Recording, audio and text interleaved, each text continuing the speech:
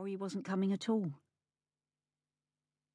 Although the street was empty, she still felt self-conscious, as if the very bricks in the wall, the pavement slabs, and even the air that she breathed bore witness to her humiliation.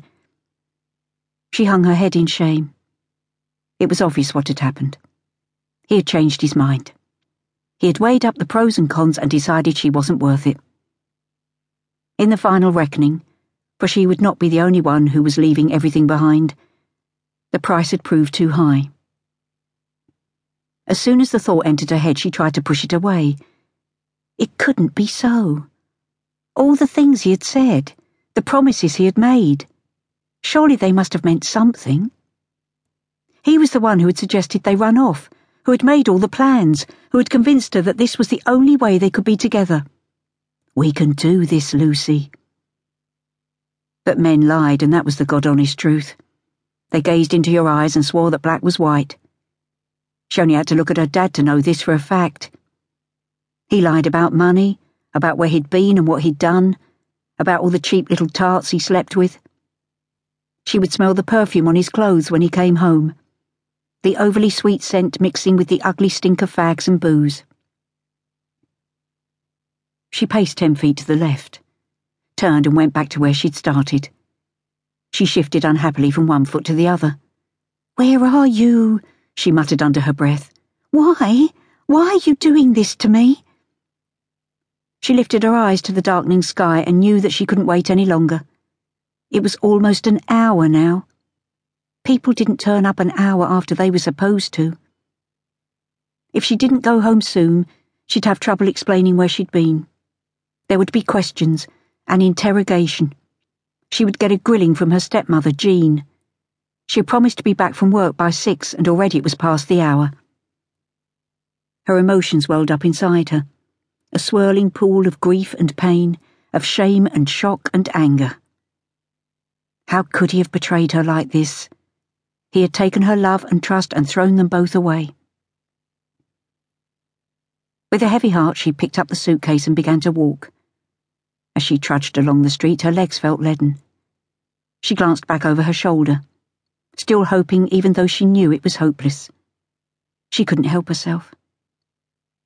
In her mind, she had an image of him hurrying towards her, his mouth full of apologies, his arms reaching out. But no, that wouldn't happen now. She realised that. The dream was shattered.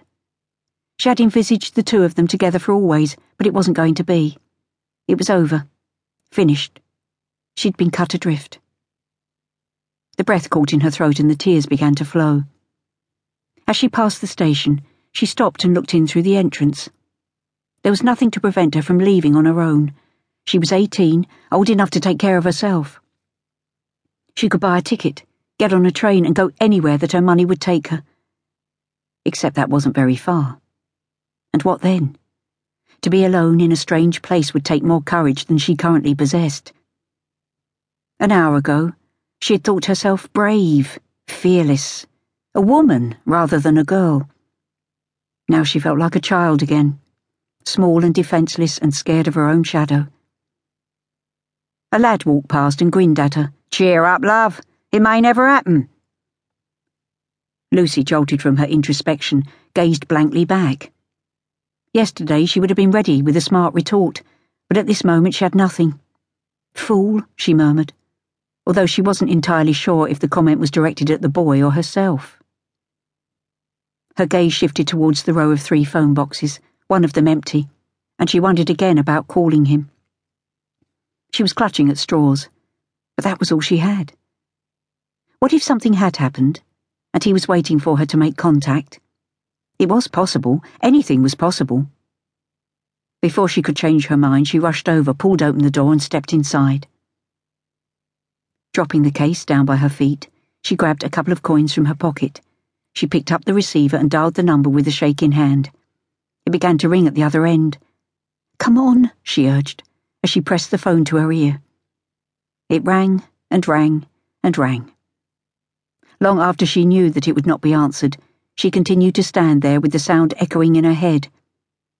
Eventually she put the receiver down, gave a sigh, wiped the snot from her nose with the back of her hand and wearily set off for home.